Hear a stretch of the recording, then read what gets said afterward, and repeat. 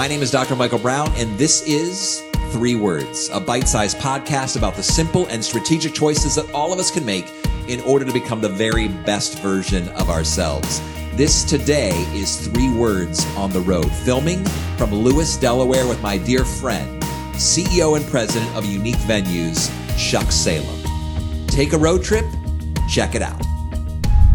Chuck, it is an honor and a privilege to be here in your beautiful home in Lewis, Delaware, to have a very informal and powerful conversation with my dear friend. What are our 3 words today? Take a road trip. Take a road trip. Now, my friend, you are the CEO and president of Unique Venues. You are in the events industry. Your dream is that people will take lots of road trips, yes? Lots of road trips to see so many of the exciting places where people can meet and gather. Yes. So what do you do with Unique Venues? Give us a big kind of picture of your role, because as we talk about taking a road trip, we're going to have this conversation and frame it around the idea of personally, Chuck Salem, as the man, as the human being, as my friend, as well as professionally, as the CEO and president of Unique Venues. Great. And, when it comes to Unique Venues, there's really a dual purpose behind what we do. We have 2 very distinct clients.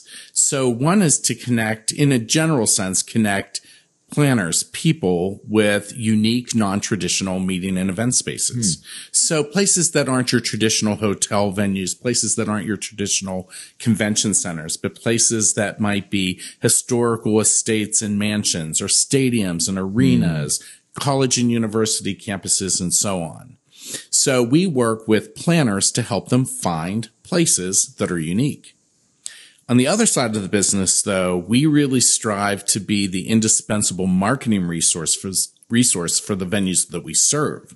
So we work with a lot of venues whose primary mission is not necessarily meetings and events.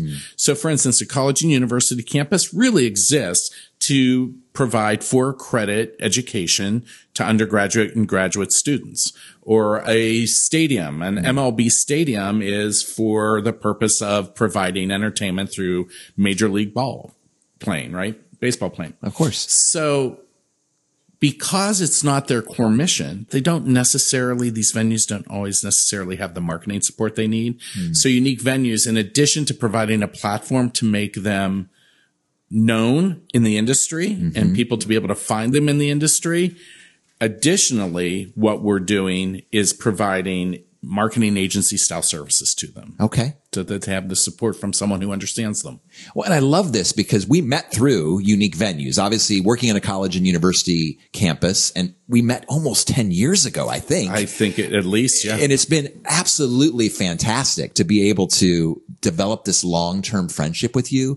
And obviously understanding the role of road trips in your business has been fascinating, but also getting to know you as a friend, as a human being, as this extraordinary person who came from very little to now actually working for Unique Venues, then purchasing Unique Venues. You're now the president and the CEO. As you think about your life in the context of a road trip, what are some lessons you've learned? One of the reasons I picked the words take a road trip is because, in a sense, it's been quite a journey for me to get to where I am at this point in my life. From a professional stance, what a lot of people may not realize is I worked at the University of Pittsburgh at a conference and event venue there, on their Johnstown, Pennsylvania campus. And I knew nothing about marketing and sales, nothing about being part of the events industry. I was a student affairs professional. And one day, my supervisor, who recently passed away, and it was very heartbreaking to me that he passed away, was, he was very entrepreneurial in his thinking. And he said to me, Chuck, I want you to start a summer conference program here at the University of Pittsburgh at Johnstown. And I, being myself, my nature is, sure, I can do that. I said, sure, I'll do that. And then I thought to myself, how do I do that? I don't know anything about this. Now, just indulge me for a second. Please. Because when I was in 8th grade, I got in trouble a lot. And I would be sent to the guidance counselor's office. Now I'm almost 60 years old. So I would have to watch film strips. So many people don't even know what a film strip is, but I would go to the guidance counselor's office because one of the things they wanted you to do was to be able to, kind of be guided towards being a professional when you got out of school. So I always gravitated to the hospitality film strips. A hotel manager, a restaurant manager. I would always get the film strips that were about that. Interestingly, I stepped away from that. I mean, I watched those film strips. It was something I had a passion for. But when I went on to college, I never pursued anything in the hospitality industry. Interesting. I was the typical guy who changed my major 3 times from pre-law to business to education. I have a teaching degree and I've dipped my toe into cartography in college. So I'm a map maker and a social studies teacher by trade. My goodness. So I knew nothing. I went on, got my master's degree in student affairs and higher education from Indiana University of Pennsylvania, and worked in housing and residence life. And all of a sudden I'm being told, start this summer conference program. Wow. Okay. So this is 1989. There was no internet. There were no easy ways. There was no book about running a summer conference program. Right. There were no resources. I didn't even know anyone who did it because back in those days, not a lot of campuses did it. Right. So here I am tasked with something. And I started to build this program intuitively.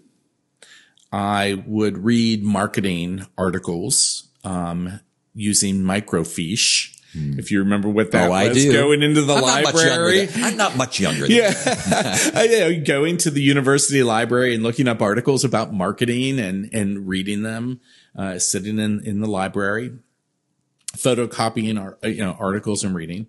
So it was myself and one student worker trying to develop a program. And you did. And we had one office with one typewriter, one desk. We literally had a cardboard box that served as our second desk. And myself and the student employee took turns sitting at the desk or the box to develop the program. And then here you are today. And here we are today. My goodness. And as I listen to you, Chuck, there's a couple things that come to mind. First of all, younger professionals or those who are ready to become entrepreneurs, they're thinking, I got to choose the perfect major. I need to know exactly what I'm going to do. But your major doesn't even necessarily connect to who you are. It's more about the qualities of your leadership and the qualities of you being this person that's before me today than actually the degree that you have. Would you agree with that? Yeah. So often we major in something and we decide to take a different direction and we feel like, oh, should we do that? Could we do that? Can we do that? To me, when I look back on it, I'd like to say that I was, intellectual enough to realize what I was doing at the time. But now I can see when I look back that what I really did was pursued a passion. I think that's what I really did because, think back to the times I was sent to the office and in the guidance office in 8th grade. What was I doing? I wasn't looking at film strips about teaching or business or being a lawyer. I was watching film strips about being in the hospitality industry. And I set it aside. Not sure what led to me setting it aside, but I set it aside. So not only though did you pursue your passion, but you also connected passion with proactivity. Because you said it. You would not be where you are today just because you followed your passion. You've worked so hard. I know you. You've been tireless. I'm sure at times you would even be self-described as a workaholic. Yeah, for sure. I think a lot of folks, me included, who have achieved a lot in life and who have risen, professionally, we've had to work hard. And so it's not just following your passion, but you described it. You said the leader at your university said to you, can you do this? And you said, yeah. And you committed before you even had a plan. But so often it seems like in this younger generation, particularly and even in the first or second seasons of our life, we want to have the perfect plan before we pull the trigger. We want to have the perfect strategy before we say yes to something. No, why not just dive in, try it, be adventurous? I mean, have you always been like this? Yeah. Since the earliest of your life? I'm going to say that the way my journey kind of plays out is that I start the journey thinking I'm doing one thing, and all of a sudden I land someplace. I'm like, first of all, how did I get here? And wow, this is really cool. I like it, you know? So that's kind of, which is interesting as somebody with a cartography background, because I'm just like, you know, it should be a very intentional trip that I took. There was nothing intentional about what I did. You know, I think when I look back at my undergraduate career, you know, and hopefully there's some college students or high school students who might listen to this. And I had the privilege of being named an outstanding alumnus of the high school I graduated from. And I had the opportunity to address their top 20 students one year. That's awesome. Which is funny because I was not in the top 20 of my high school. You were in the guidance office getting in trouble. I was not only in I was in the principal's office, and sometimes I was home because I wasn't allowed to go to school. I was not the most well-behaved student. Some might say I had a really fun time. I think there could be, I don't know if you ever watched John Hughes movies like 16 Candles or Pretty in Pink. I think my time in high school could have been a John Hughes movie. I definitely had a good time, and I definitely got caught, and I definitely got in trouble and gave my mother a very challenging time raising me. But, you know, I think when I went to college, I got very determined. I became very determined. I had some high school teachers who took me under their wing and said, Salem, that was what they always called me. Listen, Salem, you have a lot of potential and you're wasting it. You're getting in trouble. You're not focusing on the things you should, and you're going to get your act together, and we're going to help you. One of my teachers, his name was Mike Budalowski. Everybody called him B. Gave me a piece of paper one day at one of my disciplinary hearings with his phone number. And all it said is, when you're ready to talk, call me. Wow. And he and his wife spent a lot of time with me and helping me to refocus my life. But wait, you called him then. So you actually took the initiative. It took a whole year. Okay. So I was going to say, what prompted you to a year later to pick up the phone and say, it's time to make this phone call? You know, I think I kind of got to a point where I realized that I was becoming a person I didn't necessarily want to be. You know, I mean, when I really thought about what I hoped and dreamed for myself, my pathway wasn't getting me anywhere near there. You know, my pathway was more getting me to like, you know, you're going to waste your life here. You're going to be you're not going to maximize. You're not going to self-actualize any of those things. Your life is becoming very, down a very dark path. I mean, drugs, to be honest, nothing heavy, but you know, I mean, I smoked a lot of marijuana. I drank a lot of alcohol. I got in a lot of mischief.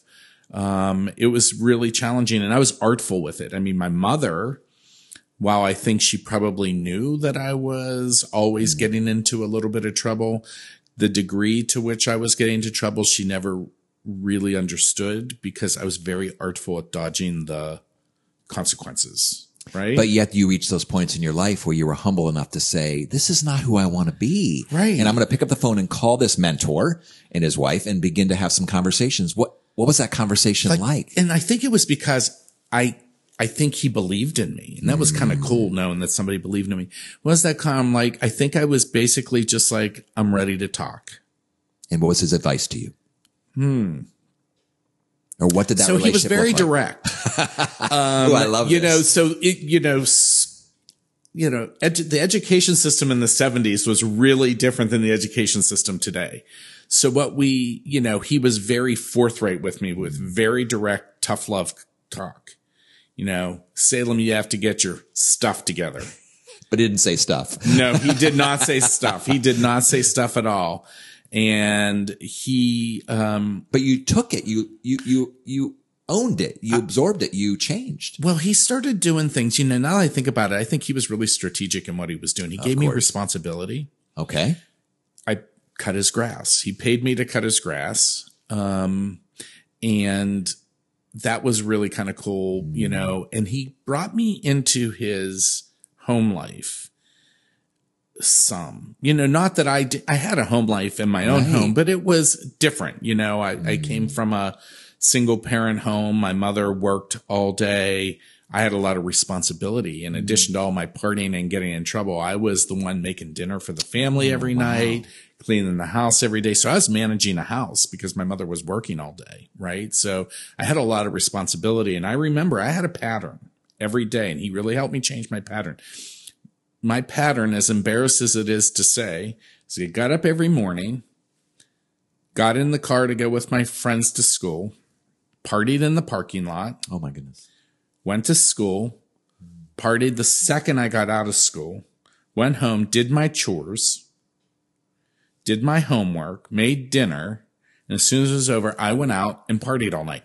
7 nights a week. Oh, that's what I did. That was my word. life. And he really worked with me to teach me about responsibility. So by the time I was 16, I embraced responsibility. I literally had 3 jobs when I was 16 years old. Okay, here we go. 3 jobs. And this generation of 16-year-olds are thinking, I got to find a job where I can stand there and just be on my phone and get paid to do nothing. It's a different generation. I had 3 jobs. I would go to school. Like as I began to turn my life around, I would go to school. And then right after school, I would drive down to the mall. There was a brand new shopping mall that was right down the street from the school I went to. And I would work. There was a women's clothing store called Ormond. And my job, I was their stock boy. Okay. So I worked there from 3 to 5 every day. I would vacuum the floors. I would hang all of the new stock that came in. Once in a while, my supervisor at the time, whom I'm very close friends with right now, still to this day, her name's Missy. She used to make me do this thing called edging. I mean, I don't know how many kids these days would do this, but I got on my hands and knees in a very large store with an edging tool for crawling under clothes and making sure there was no dust on anywhere on the edge of the floor against the baseboards of the store. I did that. Wow. Get shipments ready. Then at 5 o'clock, I would change into nicer clothes, clean up, walk across the hall to Tom McCann. And I sold shoes at Tom McCann until the mall closed. And back in those days, the mall closed at 9:30 or 10. So I would work. And it's interesting. I was always the highest salesperson there. I always did really well with sales. Of course you were. And, you know, I didn't like the cheesy way I had to sell. I knew very, very early that I had to be genuine in sales, you know, because at Tom McCann it was like, take this pair out. If it's a dress shoe, always have a tennis shoe pair behind you and suggest they also buy a casual shoe. And I was like, okay, that's cheesy. I'm not doing that. Right. So I would just have a general casual conversation with them and sell. And I did really well. Then when the mall closed, I would put back on my scrubby clothes that I wore to do the stock boy work at Ormond. And I went to a place called the Yogurt Hut. Oh my goodness. And at 10 o'clock at night, I cleaned all of the yogurt machines from that day. Chuck Salem. A couple days a week. So that was when I started getting more serious. You know, I still had fun, but it was balanced with responsibility. I think the other thing that kicked in for me was I remember being called to the guidance office in high school. And I was told by my guidance counselor, again, it was Charles then, Charles. And she said to me, what are your plans when you graduate from high school? And I said, I want to go to the University of Pittsburgh, maybe Syracuse. She laughed at me and scoffed and said, Charles, you're not college material. You might want to think about going to junior college or business college. Interesting. Which is nothing wrong with junior college or business college, but she dismissed my dreams.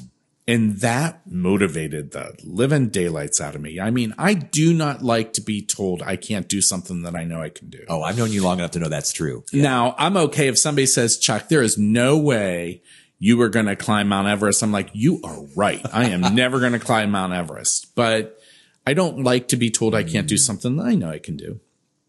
So I ended up graduating from high school and did go to a regional campus of the University of Pittsburgh and eventually graduated from Pitt. But, you know, all of my responsibility was, you know, I think Mike Badalowski was really instrumental in that. And I still love him and respect him to this day. Well, and you gave 2 examples. You know, Mike, a mentor who believed in you and inspired you, spoke candidly and directly to you, your guidance counselor in high school who said, you don't have what it takes. Yep. You're not, well, in many ways, you're motivated by both. Mm-hmm. You're motivated to be inspired, but also when someone says to you, Chuck, you can't, you will. And in many ways, I mean, that's been true from your earliest years of life. I've known you long enough. We've talked a lot about your childhood, but you had a challenging childhood. Definitely. You give us some pieces there, but you were able to balance the responsibility, even at a young age, with some of the turbulence and the partying and all such things in your life. Wow. I would imagine your mom would be very proud. I think she would be. I Yeah. think she would. It was, my mom was, it was funny. I can think back to my mom, and my mom had a country club mentality, but we lived a very poor life. It was interesting. And how old was she when you passed? How old were you when she passed? Yeah. So she passed in 2011. Okay. And she was 86, I believe, when she passed away. And my mom was an incredible woman. So my mom was at the top of her class at East Conemaugh High School, a little small high school in Pennsylvania, in the town of Johnstown. Fascinating. But she grew up in a time and in a family where in the days that she graduated, which I want to say was like 1942 or 44 or something like that, she was not allowed to go to college. She was offered a scholarship to Juniata College, which is a very good private college in Pennsylvania, but her parents told her she couldn't go. I think that her trajectory in life would have been extraordinarily different had her parents allowed her to pursue what she wanted to pursue. Because I think my mother, we always laugh because she was like the family doctor for the extended family. Anytime somebody was sick, they called my mother. My mother's passion was to be in the healthcare industry. And she pursued her passion. She ended up working for the United Mine Workers in their black lung division. And then she ended up being the business manager without an undergraduate degree, a business manager of a series of urgent care centers. Wow. So, she in a sense lived her dream. Yeah. Though I think her ultimate dream, she should have been and could have been the best doctor out there. No question. My favorite story about my mother is our son Corey, who actually works for Unique Venues. I remember one time he wanted me to check his algebra homework. Now, mind you, this would have been in 2008. So my mother was like 83 years old, dealing with a terminal illness that impacted her memory. And he was doing his algebra homework at her house, and I was visiting her. And he asked me to check his algebra homework, and I kind of laughed. I'm like, seriously? Like, is there a way to check it in the back of the book? Because I don't remember how to do algebra at all. I'm with you. It wasn't something I retained. I was like, no. And she said, I'll check it for you. And she said, Corey. It was funny. It was really, I look back and smiling as I think about it. She goes, Corey. Yeah, she goes, Corey, there's several of these are wrong. And she was right.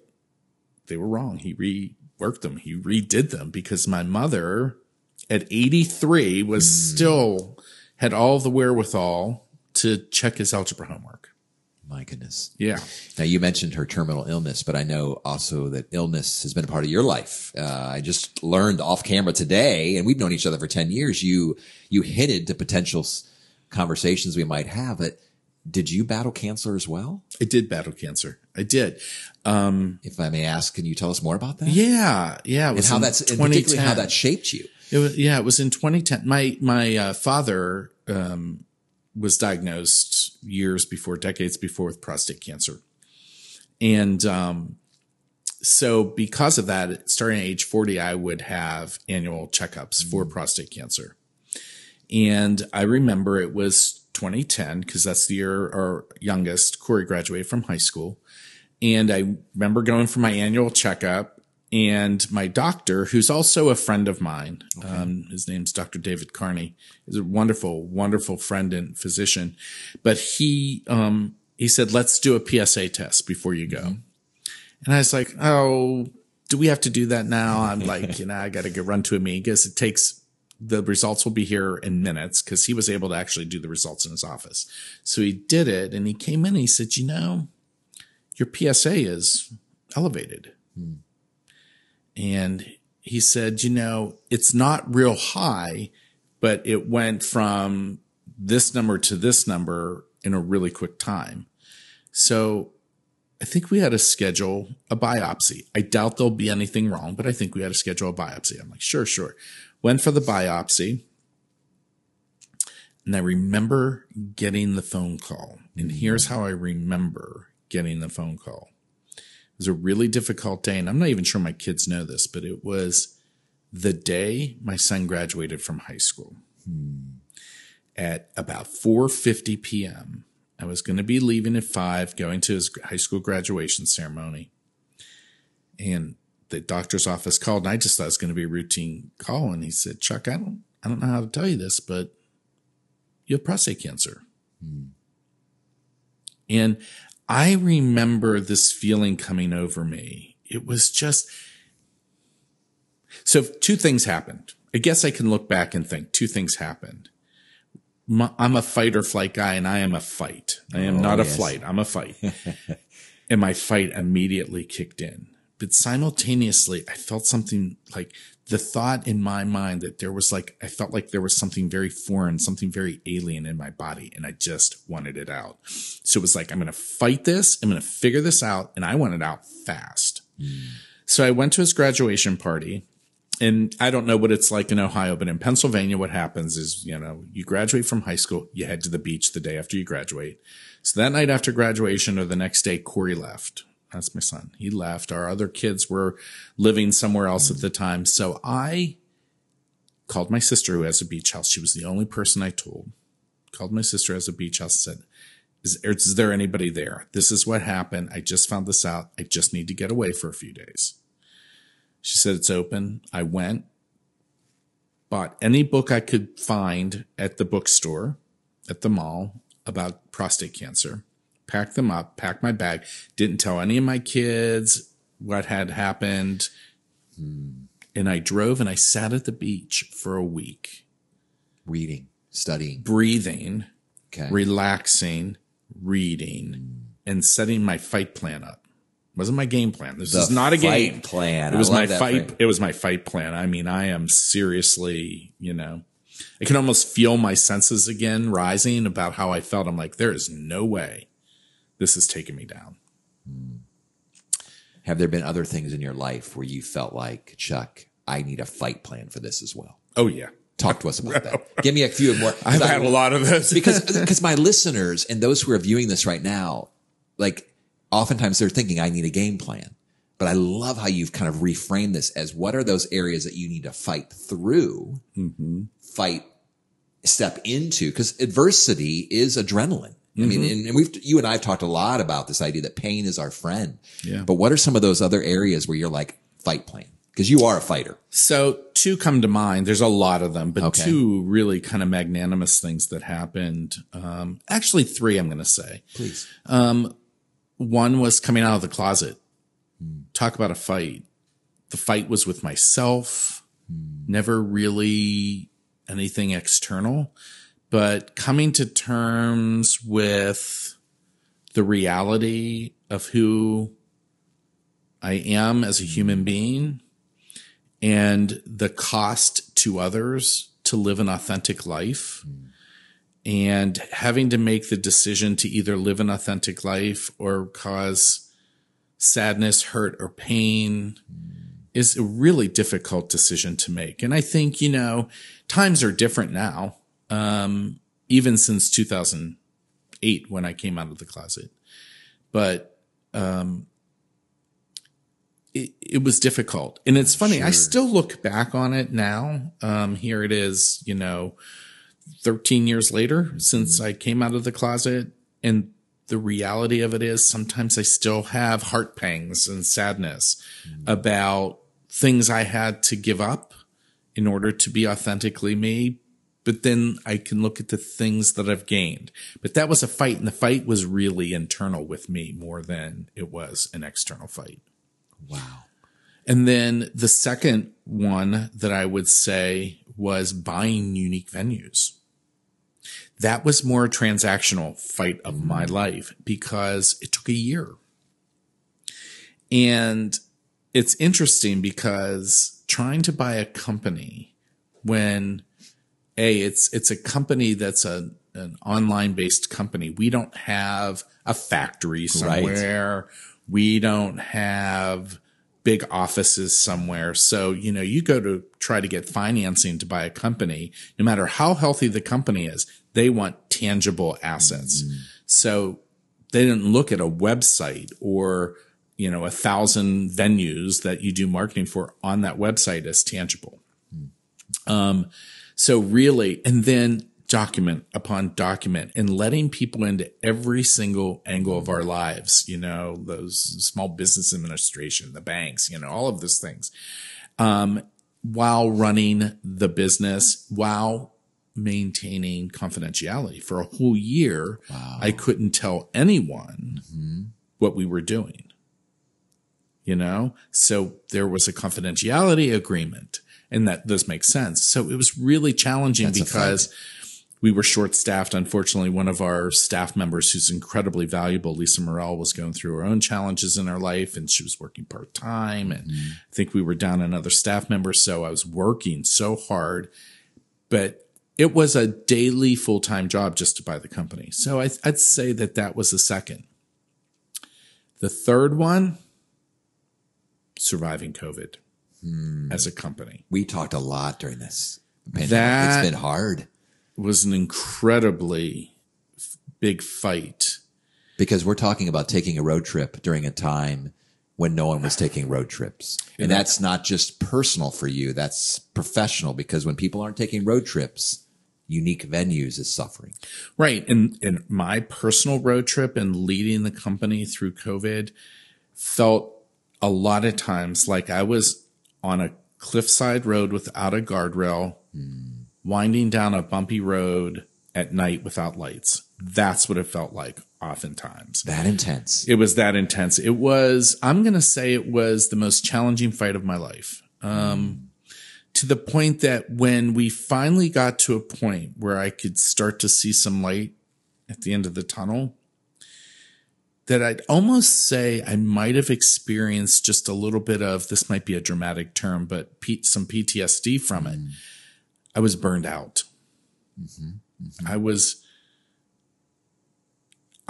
I can't tell you how many times I heard stories, and it actually gives me a lump in my throat when I think about it. I heard stories from people who had worked in the industry for so long, who lost their jobs. Venues that had existed for decades that had to close their doors. It wasn't like, I think a lot of people can relate to this. It wasn't like you went to work during COVID if you were in one of the most, deeply impacted industries like we are. Because it wasn't just me. This isn't about me. This is our industry. There are a lot of people, I think, who can relate to how I felt, right? The hotels, the destinations. Yeah, all kinds of places. Rarely was there a day you went in and got good news. It seemed to escalate every day. Another person lost their job. And, there's this thing, these cultural archetypes, right? And there are personal archetypes and there are corporate archetypes. My personal archetype is a very strong quote unquote hero, which means I want to go in and make things better. I want to fix things. So my natural disposition is to want to go in and help people and let's make this better. And we're going to do this. So you couple that with all of the news you're hearing while you're also watching your business decline. Our business declined significantly. Yeah, for sure.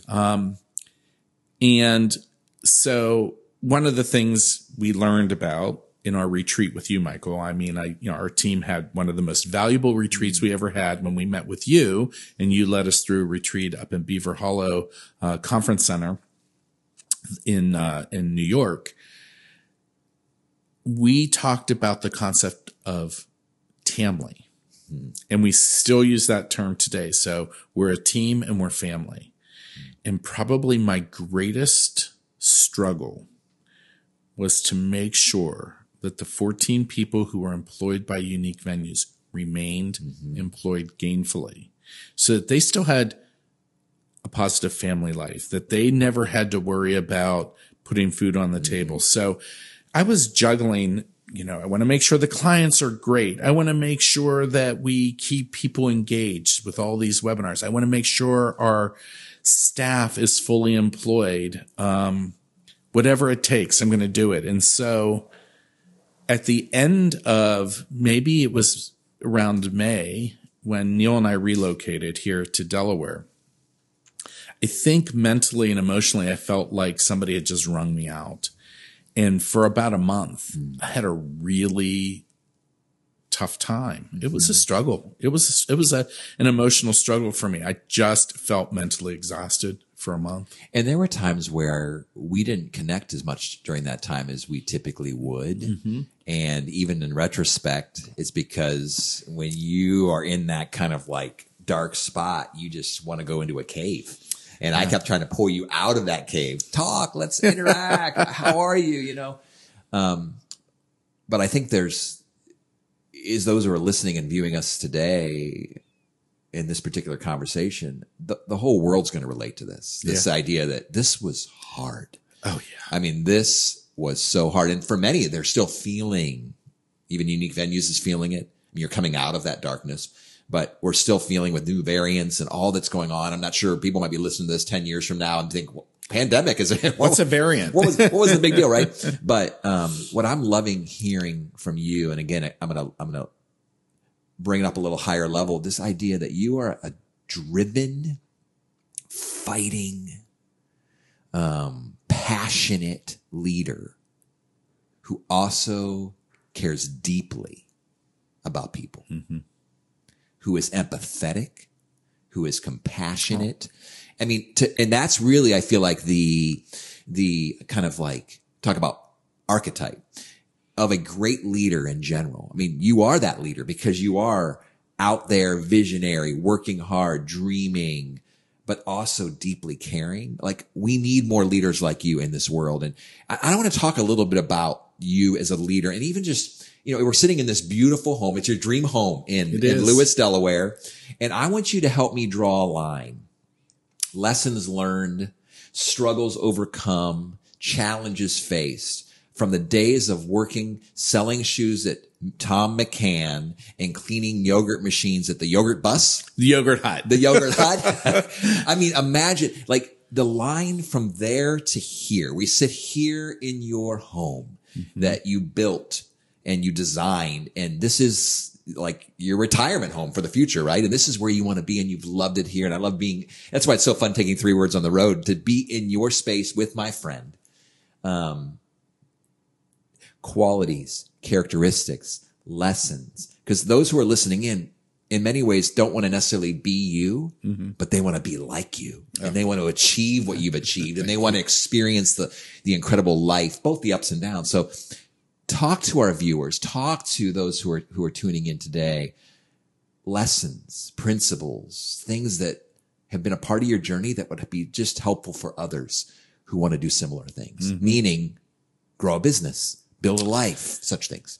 Yeah. And I'm actually kind of sorry that I did not mention actually the greatest challenge I had in my life. Okay. There's one I didn't share with you. And again, so I'm the hero archetype. So people know all of the good stuff about my life. I think people who've known me for years know that I was always, noted for having pictures of my kids ready to show anybody and everybody at every conference or gathering. Well, when I sat here, you're like, here's all the pictures. Yeah, I just did. I'm very proud of my children. They were just the most amazing. My kids and grandkids, they're my heart. But I lost a daughter.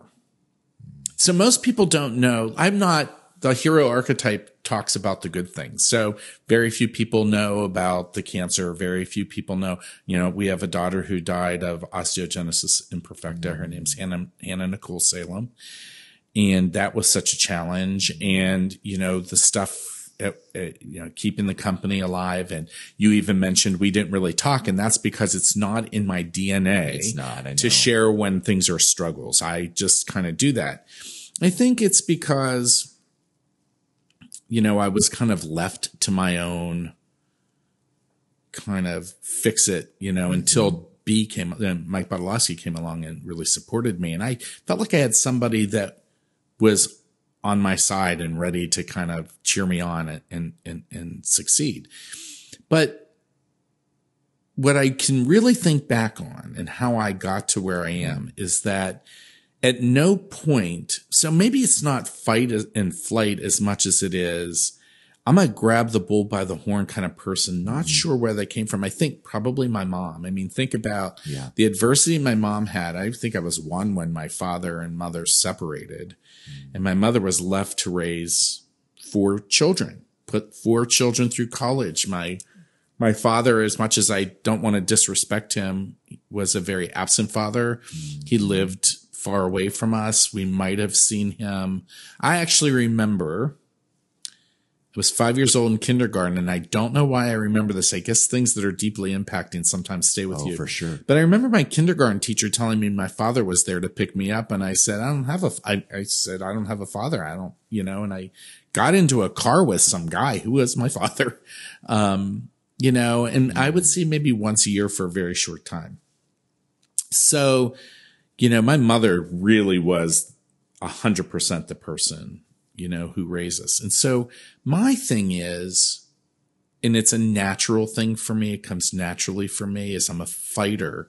I grab the bull by the horn, and I do not regret my journey at all. I wish our daughter Hannah had never passed away and that she would be forever in with us here. Of course. I wish there was never a pandemic. I wish that, this and that. But the truth of the matter is, I learned something along each and every stop I make in life. And I also use those as encouragement. I often tell myself, you've dealt with losing a child. You can deal with COVID. You've had cancer. You survived cancer. You could survive this. Those are the things that motivate me in life. And I don't ever regret what happened. I don't know what I'd be like had they not happened. And I really kind of like where I'm at. You love where you're at. I love where. So I always say, I have the perfect life. For as imperfect as it is, I actually believe I live my best life, even though it has challenges. And you know what? Life isn't without challenges. I'm not even quite sure what it would feel like. I mean, do we just get numb? Do we become robotic to everything being good? Well, I think we coast, and I think we're mediocre. I'm not a coaster. Even though I live near the coast. Well, mediocrity tends to be our default. Pain and challenges and adversity disrupt our lives. But you're doing it. You're doing the very thing that we always talk about. And that's when you look back, you can be like, this is how it has been such a positive thing. And this is how it has shaped me. And this is, you even said, you would not be the person you are without these things. And I'm guessing everyone watching and listening today, we can all relate to your story, Chuck, because we are imperfect. Oh, yeah. Oh, my goodness. We all are imperfect. We all have been mischievous in our own ways. I might have coded that a little bit, by the way. It might have been a little bit worse. There's so many, as human beings and as humankind, there's such diversity among us and yet such common ground, such similarities. And in many ways, we're all on a road trip. And so, if I can even share and begin to turn the corner and begin to kind of bring some closure to my conversation with my dear friend Chuck Salem is that we want to encourage you, if you're listening today, to take a road trip. Literally, life is short. There's no certainty, and so do that thing that you've been wanting to do, or take that trip you've been wanting to take, or go on that adventure that you've been wanting to plan, but also to pull back the lens and think about your life as a road trip, that there's going to be times when you're going to maybe have a fender bender, maybe going to have to get off and take a break, or you need a rest area. There's so many images that come to mind, but I think for all of us to realize as human beings that we're all on a road trip that's very unique to us, that every road trip is different, and yet there's such similarities between all of us as human beings. Whether you are a Chuck Salem, the president and CEO of Unique Venues, or whether you're just beginning college, or maybe you're halfway through your professional career saying, what next? What now? I love this idea that I want to be driven, that I want to be full of effort and energy, but also deeply empathetic, compassionate with human beings, and remembering what is most important in life. Chuck, thank you for reminding me again today of what is most important and how sacred is everyone's story. And while your pain has shaped you, and while my pain has shaped me, while your past has shaped you and my past has shaped me, neither of those things define us. Exactly. We get to chart our own course. We get to, even in the midst of pandemics and COVID and things that are beyond our control, we still get to make decisions to build a life that we're proud of. Not just professionally taking a road trip, but personally committing to being on this road trip together. It's been an honor, my friend. Thank you. Thank you. I feel the same. I appreciate you. For life coaching, consulting services, or to hire a keynote speaker, please visit dmbcoaching.com.